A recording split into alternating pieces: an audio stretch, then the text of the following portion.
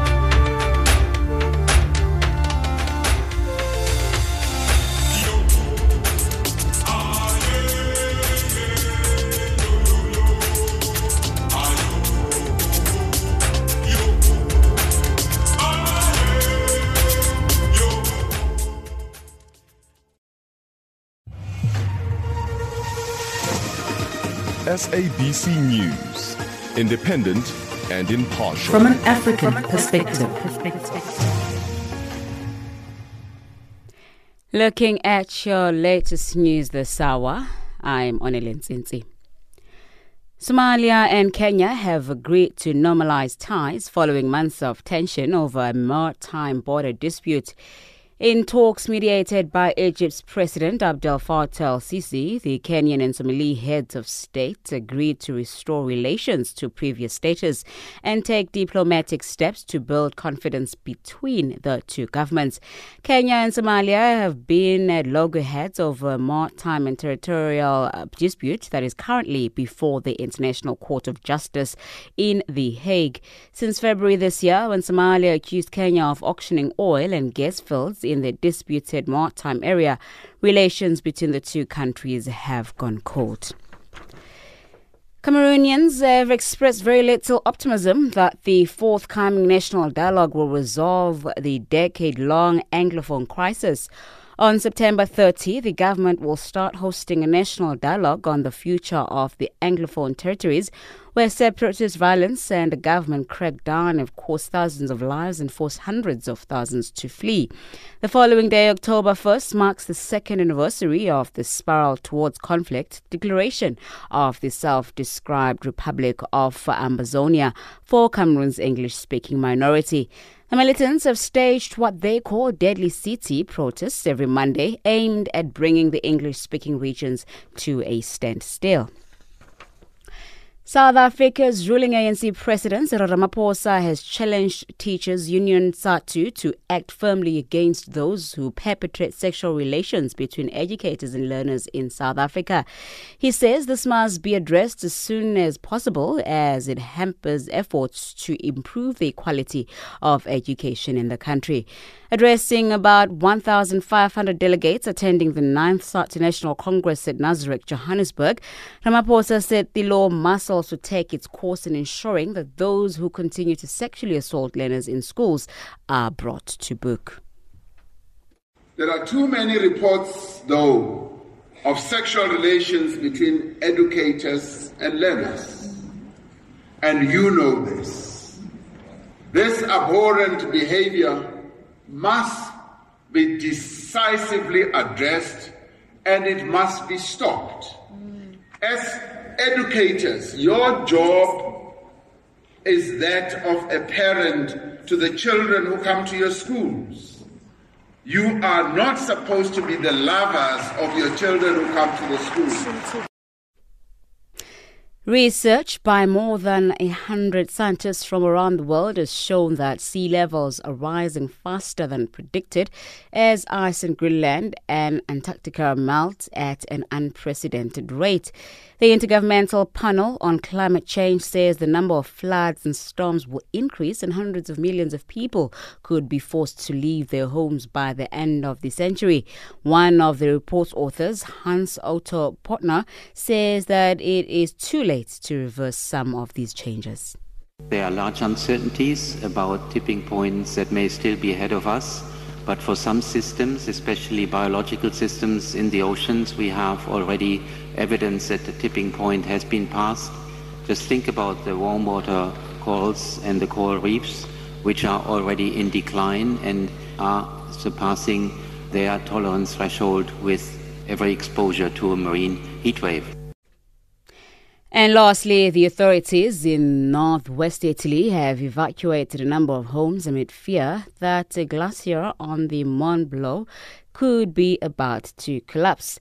The glacier has been closely monitored since 2013 in an attempt to establish the frequency with which ice is melting. But authorities warn that there is no alert system in place. The BBC's James Reynolds. The mayor of the town of Courmayeur has issued an order limiting traffic, and he's cleared a series of homes. Officials will set up a radar in order to monitor the glacier's movement in real time. They stress that taking precautions doesn't mean that a dramatic collapse is necessarily about to happen. Channel Africa News, I am Onelin Ntsinzi.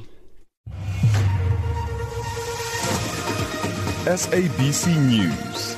Independent and impartial. From an African perspective.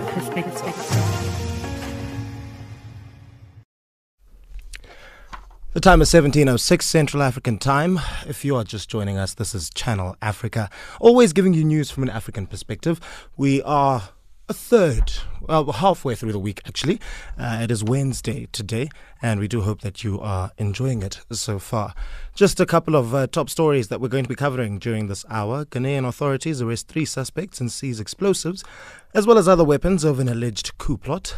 And the Heart and Stroke Foundation South Africa continues to underscore the importance of living a healthy lifestyle to prevent the onset of heart disease. In economics, Zambia's energy regulator hikes the pump price of fuel, raising concerns of negative economic performance. And lastly, in sport, European football's governing body announces that St. Petersburg, Munich and Wembley Stadium in London will still host the 3 Champions League finals from 2021. A very big thank you to Onelin Ntsinzi for giving us the news at 1700 hours Central African Time. But let's start off in Ghana right now, where Ghanaian authorities have arrested 3 suspects and seized explosives as well as other weapons over an alleged coup plot.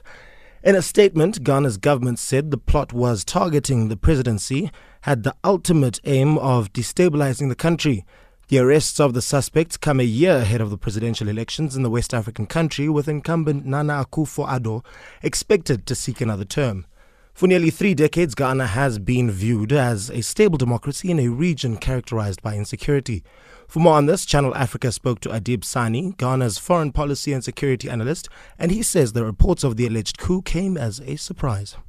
I was extremely surprised and disappointed at the same time in the statement issued by the Ministry of Information. Because when you take a closer look at our regime in Ghana, we have a fairly robust democracy. Indeed, one of the very best in Africa. There are strong institutions to safeguard against coups. We have a very solid civil society organizational environment in Ghana. We have the rule of law, freedom of expression, etc. So it is safe to say at this very moment that we are, literally speaking, coup-proof. There's absolutely no way anyone can succeed with a coup in Ghana. And I have particularly studied the documents released by the Ministry of Information, and the statement is disingenuous to the people of Ghana and the very values that we represent as a people. Because from my perspective and from my analysis of the current situation on the ground, there's absolutely no way a coup can be successful. And hence, this issue should not be given the seriousness it doesn't deserve. Now, you're talking about the problem of small arms in the country. What should be done then to better understand both the demand side and, even more importantly, the supply side, and then to improve the legislation on small arms in the country? Well, we have a small arms commission in Ghana that is constitutionally mandated, advise government on policy matters relating to small arms and light weapons. Unfortunately, due to perhaps resource constraints, they have not really been able to live up to their mandate. The crux of the matter has got to do with an influx of these small arms and light weapons from other areas within, especially the West African sub-region. It is unfortunate to note that we have porous border crossings in Ghana. We have persons able to come in and go out of the country without being subjected to any form of security checks. And you find these highly sophisticated network of individuals who are able to engage in these weapons trafficking, able to bring in these weapons without being noticed by the security agencies. Secondly, we have a major problem with the local gun manufacturing industry in Ghana. Unfortunately, not much attention has been given to it. We have an Arms and Ammunition Act in the country that clearly states the IGP is supposed to have a central register of all weapons in the country. However, the IGP is unable to do that because most of these weapons are illegal weapons and are produced under the radar. So I think going forward, what we have to do is to revise the guidelines, the policies, to regularize the activities of these local gun manufacturers. By so doing, we should be able to regulate their activities, get them to imprint serial numbers on these guns they produce, and also get them to sell the guns to only persons who have gone through the processes before obtaining weapons. When we do that, I'm pretty sure that the IGP would be able to live up to his mandate. The issue comes at a time when the country is facing some security challenges, including kidnappings, isn't it? Are you one of those that believe that the government should stop the idea of employing party foot soldiers into sensitive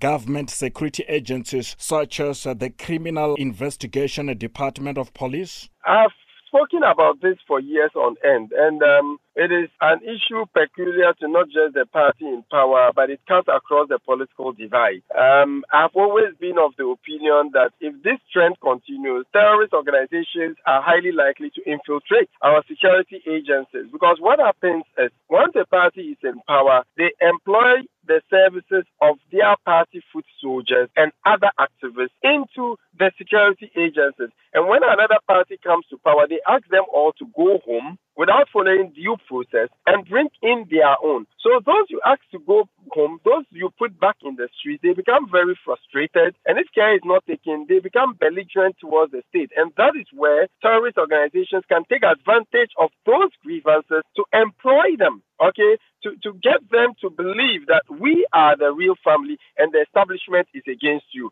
And that is very dangerous. Now, what impact do you think this alleged coup plot could have on the country's political landscape as well as Ghana's international image? Well, it doesn't speak well of the country because it has a tendency to downgrade our security profile. Like I indicated earlier, Ghana has a fairly robust democracy. A lot of business leaders always choose Ghana as their potential investment ground because of the stability we've enjoyed over the years. So when issues of this nature comes up, a lot of potential investors might have a rethink because, after all, they thought we were coup-proof. So if some persons are able to attempt it, means they would have to rethink. They would have to be careful with the kind of business they do in their country so that they don't lose their investment. It is not good enough for tourism also in the country. It is not good enough for the general business environment in Ghana. And that's Adib Sani, Ghana's foreign policy and security expert, on the line from the capital Accra, talking to Kumbelo Munjalele. The matter can now be put to rest. It's been decided Zimbabwe's late former president, Robert Mugabe, would be buried at the National Heroes Acre Monument in about 30 days, once a mausoleum was built for him. However, Mugabe's burial has been a point of dispute between his family, who wanted to bury him at his burial homestead Zvimba, and the government, which pushed for the body to rest at a national monument in the capital. He died during a medical trip to Singapore, aged 95, leaving Zimbabweans torn over the legacy of a man who is still, some still lauded for his role as a colonial-era liberation hero. Benjamin Mushatama spoke to Simon Muchemwa, Channel Africa's correspondent in Harare, Zimbabwe. The decision, yes, has already been made. The former president is going to be buried at the Heroes Acre. Unfortunately, he is going to be buried in a different fashion than the traditional way we have known as Africans. And now the issue is when, because the grave that they have chosen is yet to be built. We understand that the material is also being imported from outside the country. The cost of building and even the importation of the material is going to reach about $1 million. And many people here are complaining that the amount of money that is going to be used on the dead is already surpassing the expectation of Zimbabweans. We are in a country whereby foreign currency is a problem, and you find that even extravagant spending is not expected. We don't have water, we don't have electricity, we have no medicines in hospitals. If you just talk of maybe the food that has been consumed at Robert Mugabe's funeral so far, we're also talking of millions of US dollars. You talk of the funeral parlor. There was also a conflict between two funeral parlors, Nyara's home and then down. All these had something to do with the death of Robert Mugabe, some doing flowers and so forth. They are all going to be paid from the government coffers. It's a lot of money that has been forked out. But anyway, that's what they wanted as a government, maybe to respect the dead in the manner that they felt it was honorable. But now when it comes to the issue of expenses, it's something that people never expected and are now complaining. And what is that doing in terms of, the continued debate, Simon, around the legacy that Robert Mugabe is leaving behind? I know that he's been lauded in South Africa by our statesmen and also our politicians this side. I don't know if the narrative is different in your country. In Zimbabwe at the moment, it's a bit of divided opinion on who Robert Mugabe was, because he had two extreme lives. He was on one hand, a very good person, a liberator, a statesman, and someone who was always there standing for the African rights, especially those of the women, the children, and ownership of land. But on the other hand, you find that on the issue of human rights abuses, he was also on the extremes. What's the way forward from here? What can we expect in the next few days? I'm sure, as you said, that there are some signs that preparation is underway in Harare. The thing that we now know is definite is that the government from now onwards has nothing to do with the burial of Robert Mugabe. Yes, the burial is going to be done at the Heroes Acre. It's a national place. The government has got ownership of that place.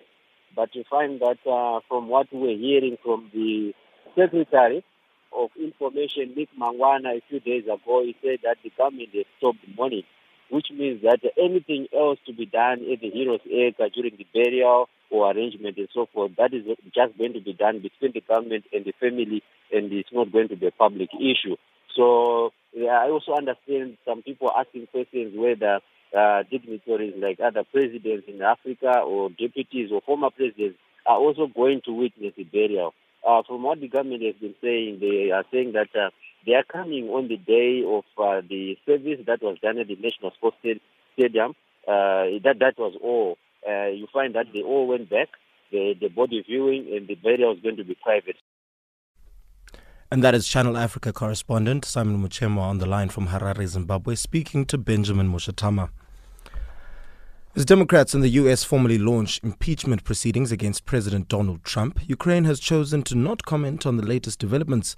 The allegation is that Mr. Trump may have used his office to exert pressure on the Ukraine leader in a phone conversation in July to target a political rival, former Vice President Joe Biden, who is now a leading candidate in the 2020 presidential election.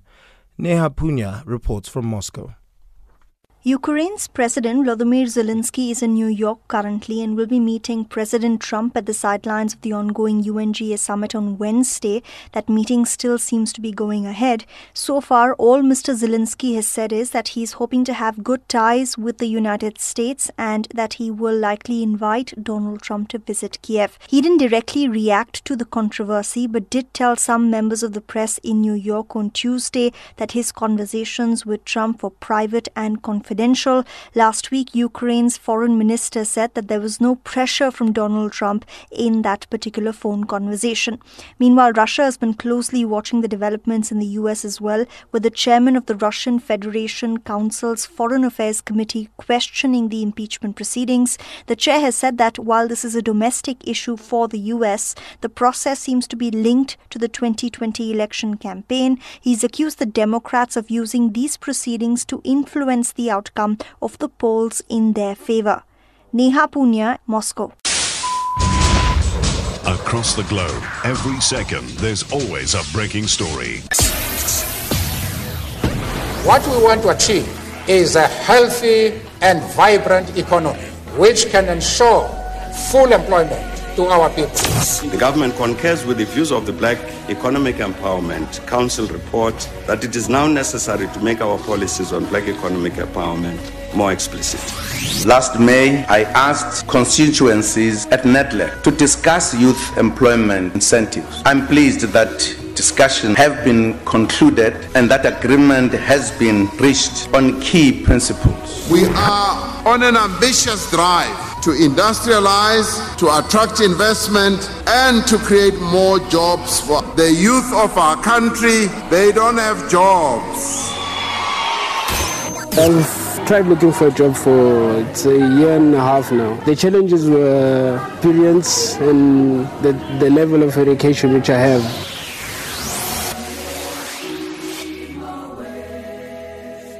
Channel Africa. Families of victims of the 2009 massacre in Guinea, which saw more than 100 people killed, allegedly by security forces, are still waiting for justice 10 years later. This is according to Human Rights Watch. Human rights organizations, which include Human Rights Watch, the International Federation for Human Rights. The groups released a video to mark the massacre's 10th anniversary, featuring victims pleading for the trial to go ahead. More than 150 people were killed while demonstrating in a stadium in the capital. Conakry, and hundreds more were injured. To discuss this further, we're joined on the line by Elise Kepler, Associate Director of the International Justice Program at Human Rights Watch. Thank you very much for joining us, Elise. Thank you. Now, it has been 10 years since the massacre. Why has there not been justice for these victims? Thanks for that question. It's important to note that the government has made important strides forward in trying the crimes committed during this massacre. An extensive investigation was conducted. More than 400 victims were interviewed. More than 13 individuals are charged, including the former president and other high-level former and current officials. But we have now gotten to the point where the last remaining step is to schedule the trial, and the victims are waiting for that to happen. And really, at this point, their hope lies with the president in showing his clear support for this trial to go forward, so that, in fact, we will see the momentum move ahead and the trial actually take place. Now, in April 2018, former Justice Minister Sheikh Sako set up a steering committee tasked with the practical organization of the trial. Now, the committee has identified Conakry's Court of Appeal as the location. What do you think should actually happen moving forward?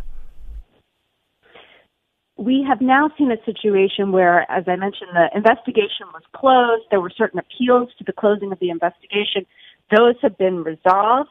And the key issue really is announcing this trial will open and set a date. It is true that certain updates to the location and construction matters need to be addressed, but they can and should be addressed efficiently so that this trial can go forward and that Guinea can show that it has the political will to deliver justice for these crimes. As the investigation has gone forward and lagged and stopped and continued, there have always been questions about the extent of commitment to victims to have the chance to see perpetrators held to account. Scheduling the trial would be the most significant indication that that commitment exists and the victims will have the chance to see justice. Now, Elise, there are certain families that are yet to identify bodies of their loved ones. Has the government provided any assistance in that regard? My understanding is that there have been no exhumations, there have been no identifications of believed to be mass graves, and it is important that those be identified. That information could contribute to a trial, but can also happen in parallel as an effort to let people know where their dead are buried. We understand there had been some interest by some international entities to assist with that. We don't know where that stands. That should move forward as well. Now, Human Rights Watch released a video to mark the massacre's 10th anniversary featuring victims pleading for the trial to indeed go ahead. What has been the response from the government to this video? Well, it's just released this morning, so we will potentially have to wait a little bit to see the actual response. We do hope to get a formal response, because what is clear is that justice is really important to these victims. They talk about waiting and hoping to have justice done for the crimes, of ensuring that there's justice so these kinds of crimes won't happen again, of really feeling like justice is a central element. Excuse me. Sorry. That justice is a central element to moving forward with their lives. And we hope that the president will hear those pleas and hear those calls and take the step to show that Guinea is committed to rule of law and accountability and have this trial go forward. All right. Well, Elise, thank you very much for joining us on the line. We do hope that all the action that you are taking as Human Rights Watch and all the other human rights organizations will actually help to move this forward. Thank you. And we hope you feel better from that cough as well. Thank you very much. Take care. All right. That's Elise Kepler, Associate Director of the International Justice Program at Human Rights Watch, on the line from New York in the United States.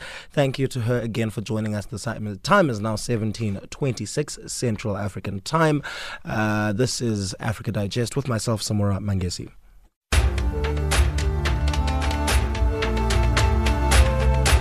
This is Africa Digest.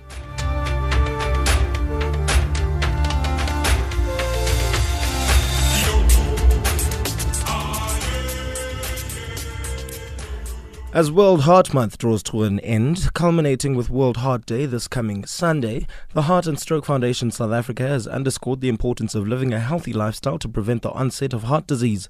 Although the incidence of heart disease has steadily declined in high-income countries, the burden on middle and low-income countries has never been greater. In South Africa, the death rate for heart disease and stroke follows HIV and AIDS. More from Bianca Trump, Acting Nutrition Science Manager and Dietitian at the Foundation. Every year, September is dedicated to heart health and preventing heart disease, and it culminates on World Heart Day on the 29th of September. So the theme this year is My Heart, Your Heart, and the hearts of all South Africans. And it's about encouraging South Africans to reevaluate their heart health, to get tested to know their risk of heart disease, and to start adopting healthy behaviors to protect their hearts, and encouraging family and friends to do the same. With many types of heart disease and heart conditions, Bianca, why did the Heart and Stroke Foundation South Africa choose to educate South Africans about sudden cardiac arrest? The public, we don't know enough about sudden cardiac arrest, and that's why we decided to focus on sudden cardiac arrest during the month of September this year, just to increase public knowledge. What's the difference between a heart attack and sudden cardiac arrest? So a heart attack is when blood flow to the heart is blocked, and sudden cardiac arrest is when the heart malfunctions and suddenly stops beating unexpectedly. So a good way to understand the difference is by knowing that a heart attack is a circulation problem. In other words, the heart doesn't get enough blood and therefore stops pumping, where sudden cardiac arrest is an electrical problem. So the electrical impulse of the heart becomes disordered and the heart becomes beating out of rhythm. That's the difference between the two. Help us understand the risk factors for heart disease. What do they include? The risk factors for heart disease include tobacco smoking. It also includes hypertension if you have high blood pressure, high cholesterol levels, a sedentary lifestyle, and unhealthy eating behavior. Are you finding that people are living longer, healthier, and productive lives even after a heart attack? Definitely. I think public awareness has driven that people get help sooner, that they also get their risk factors tested at a younger age. So for hypertension and cholesterol, they also call the silent killers because a lot of the time people aren't aware that they have high blood pressure or high cholesterol levels unless they suffer a stroke or a heart attack. So because people are getting these risk factors tested earlier in life, are more health conscious, we see that people are actually living longer and even after a heart attack, recovering better. So what should you do if someone is suspected to be having sudden cardiac arrest? Okay, so if you suspect that someone is having sudden cardiac arrest, so the symptoms will be someone will lose consciousness, someone might have stopped breathing, or their heartbeat will have ceased. So it's important to call emergency services or ask someone else to do so. And then to check if the person is responsive, if the person is breathing and if there is a heartbeat. And if the person is unconscious and not breathing, start doing CPR until medical services do arrive. Finally where can listeners go for more information, Bianca? So they can visit our website. It's heartfoundation.co.za. They can also email us at heartfoundation.co.za, and they can follow us on Facebook and Twitter. And that's Bianca Trump, Acting Nutrition Science Manager and Dietitian at the Heart and Stroke Foundation South Africa, talking to Elizabeth Lidich. The time is 17:31 Central African Time. Let's cross on over very quickly to Onel Nsinsi at the news desk for your latest news headlines. SABC News, independent and impartial. From an African perspective. Somalia and Kenya agreed to normalize ties following months of tension over maritime border dispute. Cameroonians expressed very little optimism that the forthcoming national dialogue will resolve the decade-long Anglophone crisis. And U.S. President Donald Trump's administration has released details of a telephone conversation last July, which prompted the formal launch of impeachment inquiry against the president. Channel Africa News, I am Onel Nsinsi. SABC News, independent and impartial. From an African perspective. The Global Campaign for Education, GCE, calls on states to withdraw their support from the International Financing Facility for Education, the IFFED, and to focus on strengthening their capacity in the provision of education. The call comes as world leaders convene for the Sustainable Development Goals Summit this week in New York. The GCE is concerned that IFFED is putting fragile states at risk by proposing financing mechanisms which would increase debt and threaten the human right to education for all. For more on this issue, here's GCE's Global Coordinator Grant Kasowanjete. So what is happening is that, the Education Commission has actually developed a facility that they're calling it IFED, which just means International Financing Facility for Education. This is a facility where they're saying that they will be able to raise additional funds, to support education in the Global South, and they're looking at an amount of $10 billion. So that's the premise of all of this. And they will be launching that facility today in New York alongside the SDG summit that is happening. Now, how exactly does the finance mechanism work, and why is it problematic in terms of it ensuring education for all? Okay, so basically what will happen is that these funds will be drawn from various banks. This is the information that we have. And, it will not be in form of aid as it has been in the past, but basically states will be allowed to borrow in the name of education, that they want to put more children in education. They don't have funding. Therefore, they want to borrow these funds from the banks so that they can finance their own education. But for us now, where the problem is we're looking at it from a number of angles. The first one is that, this is a loan. This is a loan facility where, states will be asked to borrow.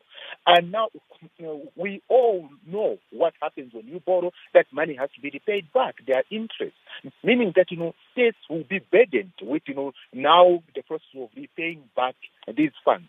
And this is what we are saying is this, that, these states do not even have money in the first place to finance their own education. How then do you give them money? How do you loan them funds and assume that they will pay? We know countries that are paying 40 to 45% of their national budget, to service these loans. So we feel that this will just create a lot of debt for these countries, and in the end, it will just create a problem that, in the end, education for all will not be even achieved. So for us, that's the major issue that we are saying that you cannot move.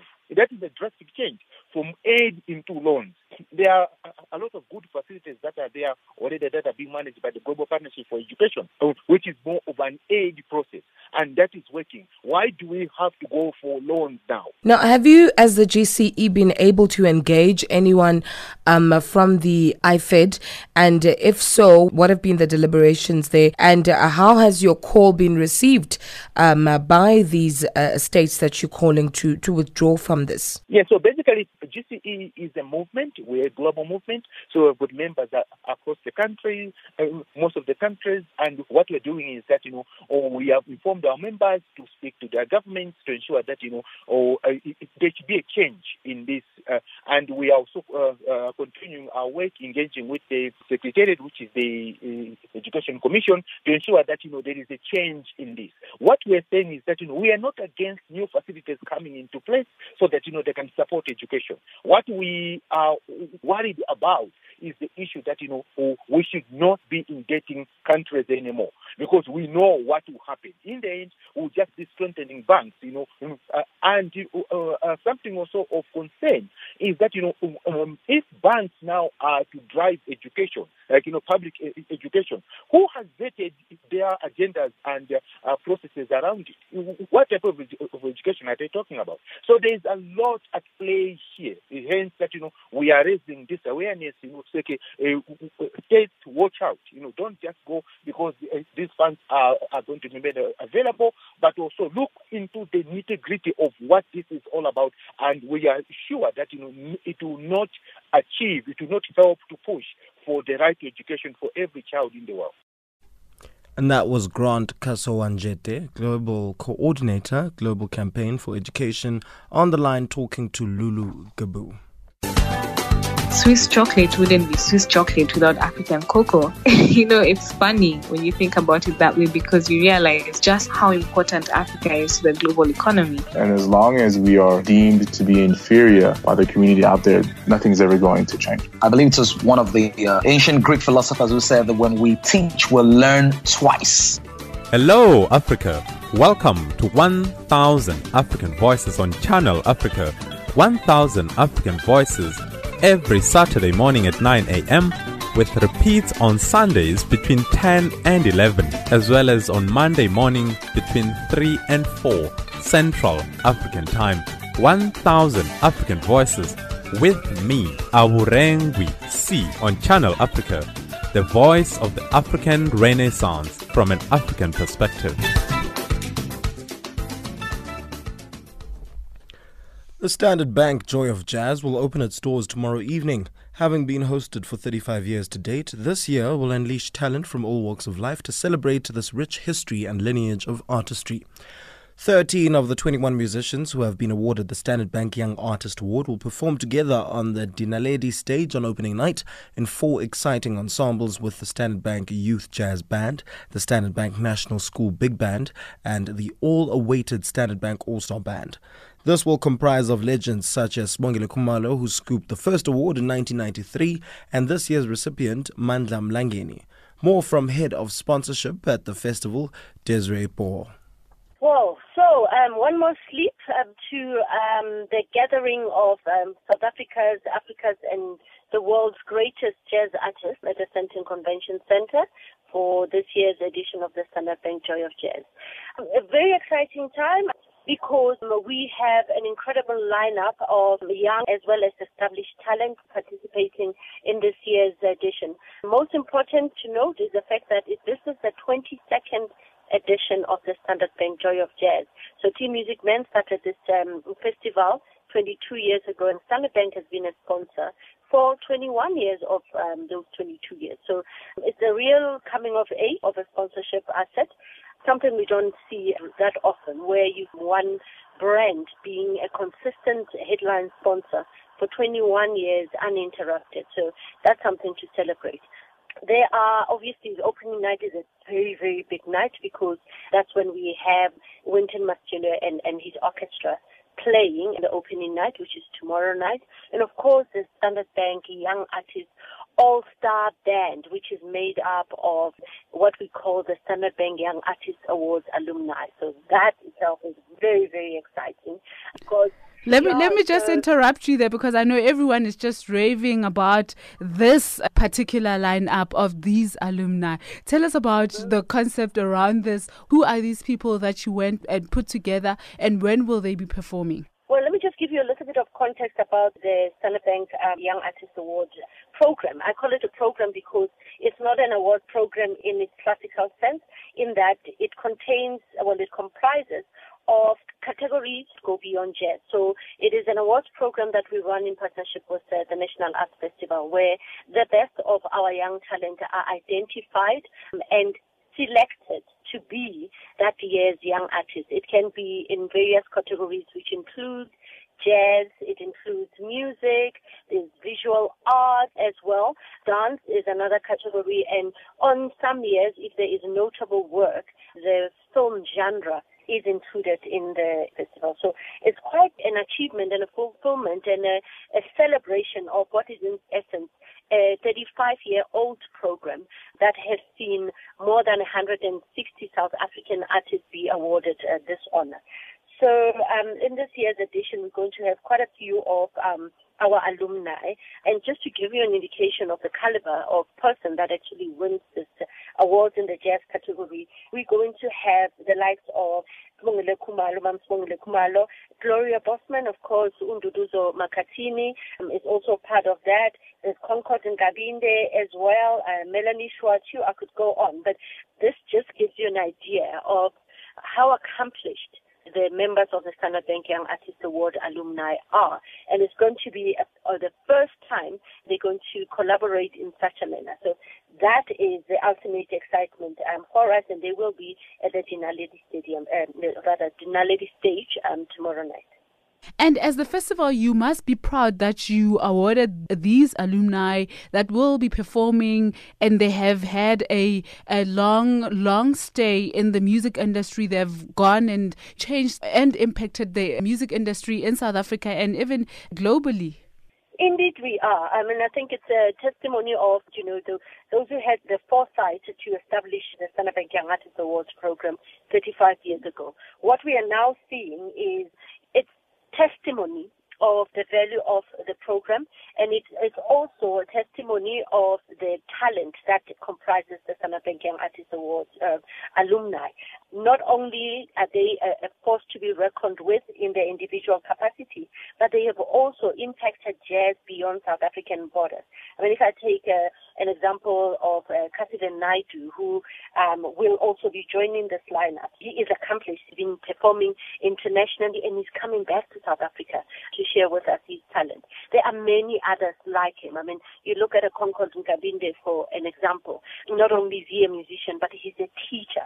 He is a contributor to preserving the genre, to nurturing talent. So there are so many different facets that the Standard Bank Young Artists alumni bring to the program and to the alumni program. There's the teaching, there's the preservation, and of course there's the creation and performance of incredible music. Tell us about the master classes that you have been running ahead of the festival that has also had social media and aspiring music artists being part of the festival and just raving about the impact that this master class will have on their music career. Yeah, thank you for mentioning that because it was really exciting. So the master class that was held yesterday was with the Standard Bank National Schools Big Band, who were in workshop along with other young aspirant musicians and hosted by the Grammy Award-winning Wynton Marsalis. So yesterday was an absolute treat, but it is the culmination of a lot of effort that started literally a year ago with auditions for the Standard Bank National Schools Youth Band. The young people that made up the band, all high school learners, got to be part of the program, having gone through a week-long coaching and mentoring session during their stay at the National Arts Festival in July. They came together a few days ago to prepare to be part of that exciting experience. I think it's one of those once-in-a-lifetime experiences that you know, as a young artist, you get to have. To be able to be mentored, lectured, guided by Winton Marsalis, it doesn't get better than that. And I think it was a moment of pride for us at Standard Bank to have been party to this experience and to continue to contribute to the development and the sustainability of jazz as a genre in South Africa, and to be able to afford our young artists a chance to hone their craft in the company and under the tutelage of the world's greats. And that is Desiree Boy, Head of Sponsorship at the Standard Bank Joy of Jazz, on the line talking to Tuto Ngubeni. It's time for us to cross on over to the Money Desk. Here's Tracy Boomgard with your latest economics news.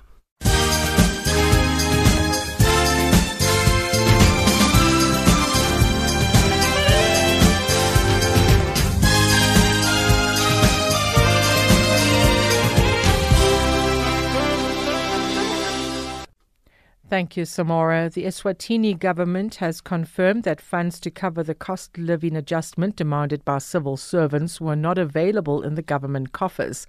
However, last week, government made an offer of 3%, which could be available in 2020. Labour unions have threatened to strike. Eswatini government spokesperson Percy Simelane says the offer has been rejected by the labour unions and government has since taken away its offer from the table and negotiations have deadlocked. Zambia's energy regulator has hiked the pump price of fuel, raising concerns of negative economic performance of the southern African country. The energy hikes by the Energy Regulation Board have not just worried key stakeholders such as manufacturers, but the nation at large. Our Zambian correspondent Arthur Davies Korpo has the details. Announcing the 2.5% pump price increase, ERB board chairman Raymond Impondo said from January 2019 to date, the price of crude oil on the international market has increased by 8.2%, while during the same period, local currency, the kwacha, has depreciated 10%, forcing the country to up its commodity price. Zambians are yet to receive another wallet milking act, as the country plans to hike electricity tariffs. The Congress of South African Trade Unions, or COSAT, whose General Secretary Becky Nchali has challenged the country's banking sector to consider the plight of the thousands of employees who face retrenchments within the sector. A total shutdown is scheduled for this coming Friday by the more than 40,000 members of the union SASBO. He says the banking sector continues to make money, so there's no reason for people to be retrenched when unemployment is at its highest. The banks are not in a financial crisis. They are still making a lot of profit. They are replacing people with machines. There has to be something that needs to be done in that direction. They can't have both ways, that they are going to replace people, they are not paying people enough, and they are not contributing to the economy. So they should stop being crying babies. They are not paying high cooperative tax. Central Bank of Nigeria Governor Godwin Emefiele has ruled out a cut in interest rates until inflation drops to 9%. He added that he is hopeful that this will happen by 2020. The central bank held the monetary policy rate at 13.5% last week for the third straight meeting, after surprising the market in March with the first cut since 2015. While inflation has slowed from a high of 18.7% in January 2017, to 11% in August this year, it's been outside the target band of 6 to 9% for more than 4 years. The Botswana government has granted farmers a temporary window to export live cattle for slaughter. This includes farmers in the Ngamiland region who had to sell their livestock when foot and mouth disease hit the area. The temporary window will be reviewed in March 2020. The South African Red Meat Producers Organisation has expressed its concern over the move, saying it will put South African farmers under immense financial pressure, something the Botswana government has disregarded, saying the move was openly agreed to by the South African government.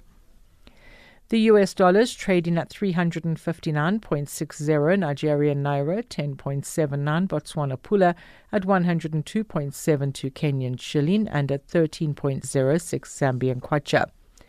In BRICS currencies, $1 will cost you 4.16 Brazilian real, 63.79 Russian ruble, 70.69 Indian rupee, 7.11 Chinese yuan, and at 14.87 South African rand.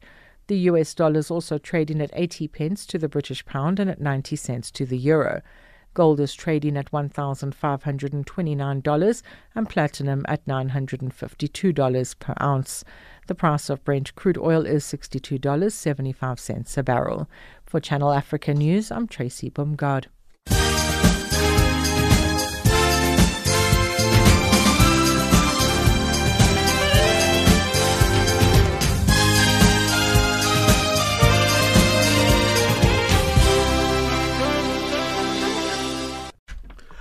And now it's time for your sport. Here is Neto Chimani.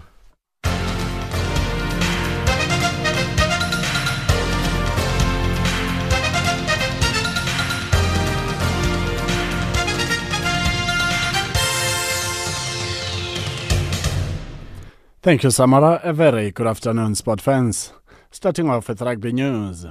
Uruguay delivered the first upset of the Rugby World Cup with a stunning 30-27 victory over an error-prone Fiji in a Pool D match at the Kamaishi Recovery Memorial Stadium today. The South Americans, mostly amateurs, led 21-12 at halftime on the back of coveted tries from scrum half Santiago Arata, number 8 Manuel Diana, and centre Juan Manuel Ket, as well as penalty from Felipe Becesi.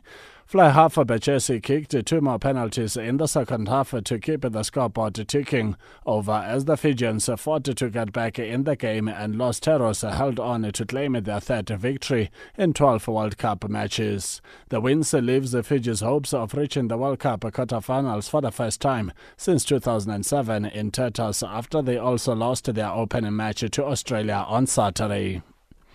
In the meantime, Wallabies utility back Ketley Bill says Wales had got stronger on the defence ahead of the Crunch Pool D match against Wales this weekend. With both sides having opened their campaigns with victories, Sunday's match in Tokyo should decide which of them tops the pool and gets an easier run through the knockout stage. As a player, you always look forward to playing Wales. I think we, as nations, we bring the best out of each other.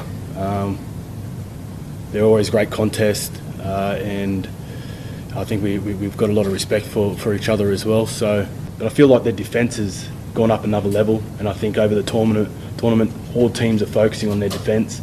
So it's going to be a little bit harder to crack, and so then places more importance on holding onto a ball, building pressure that way, and hopefully matching them with fitness.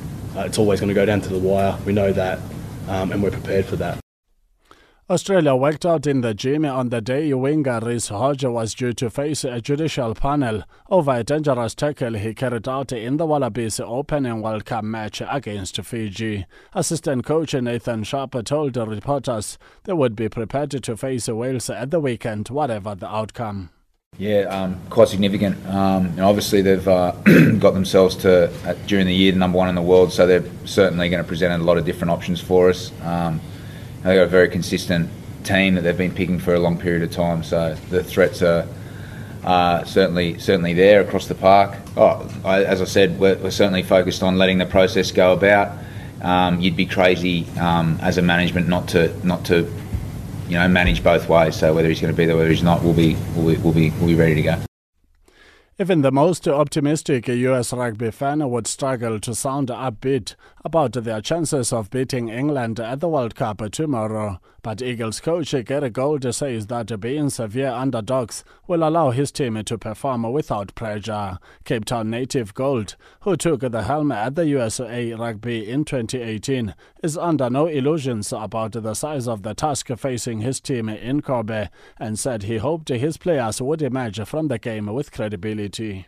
there's one or two things that we'll try tomorrow, and hopefully, that may be something that England haven't seen before. We'll see if we can get it going, but we're just playing a really balanced team, and it didn't really bother me who they did or didn't pick, because it's coming in waves. I mean, if it wasn't the team that played against Tonga, which was monstrously physical and powerful, then it's the team that they've picked at the moment, which is going to be very, very fast, And finally, with athletics news, American sprinter Christian Coleman has reassured the fans that he was running clean as he made his final preparations for the IAAF World Championships. Coleman was the subject of an investigation by the United States Anti-Doping Agency and aware about the rules after he missed 3 doping tests. I don't, take any performance-enhancing drugs. I don't take anything legal or illegal. Like, I just, work hard in my God-given talent and abilities and just, continue to do that. But that is, my mistake. I'll continue to, remember to update the app anytime I make a move or anything like that. But as far as, people, taking that headline and then, jumping to a conclusion of, oh, he has to be doing something. I mean, I think people, think that anyway just because, the history of U.S. sprinting, which I've learned more about over the past month, because that's not anything that I focus on or anything like that. But so people just assume and make up storylines anyways. But then when you have a situation like that, I can understand why people would think that. For Channel Africa Sport, I'm Nedo Neto Chamani.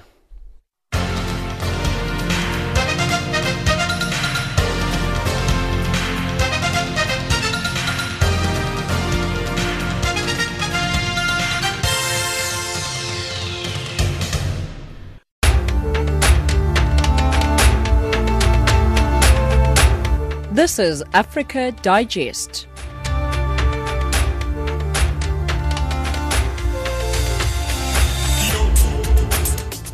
That wraps up Africa Digest for this hour.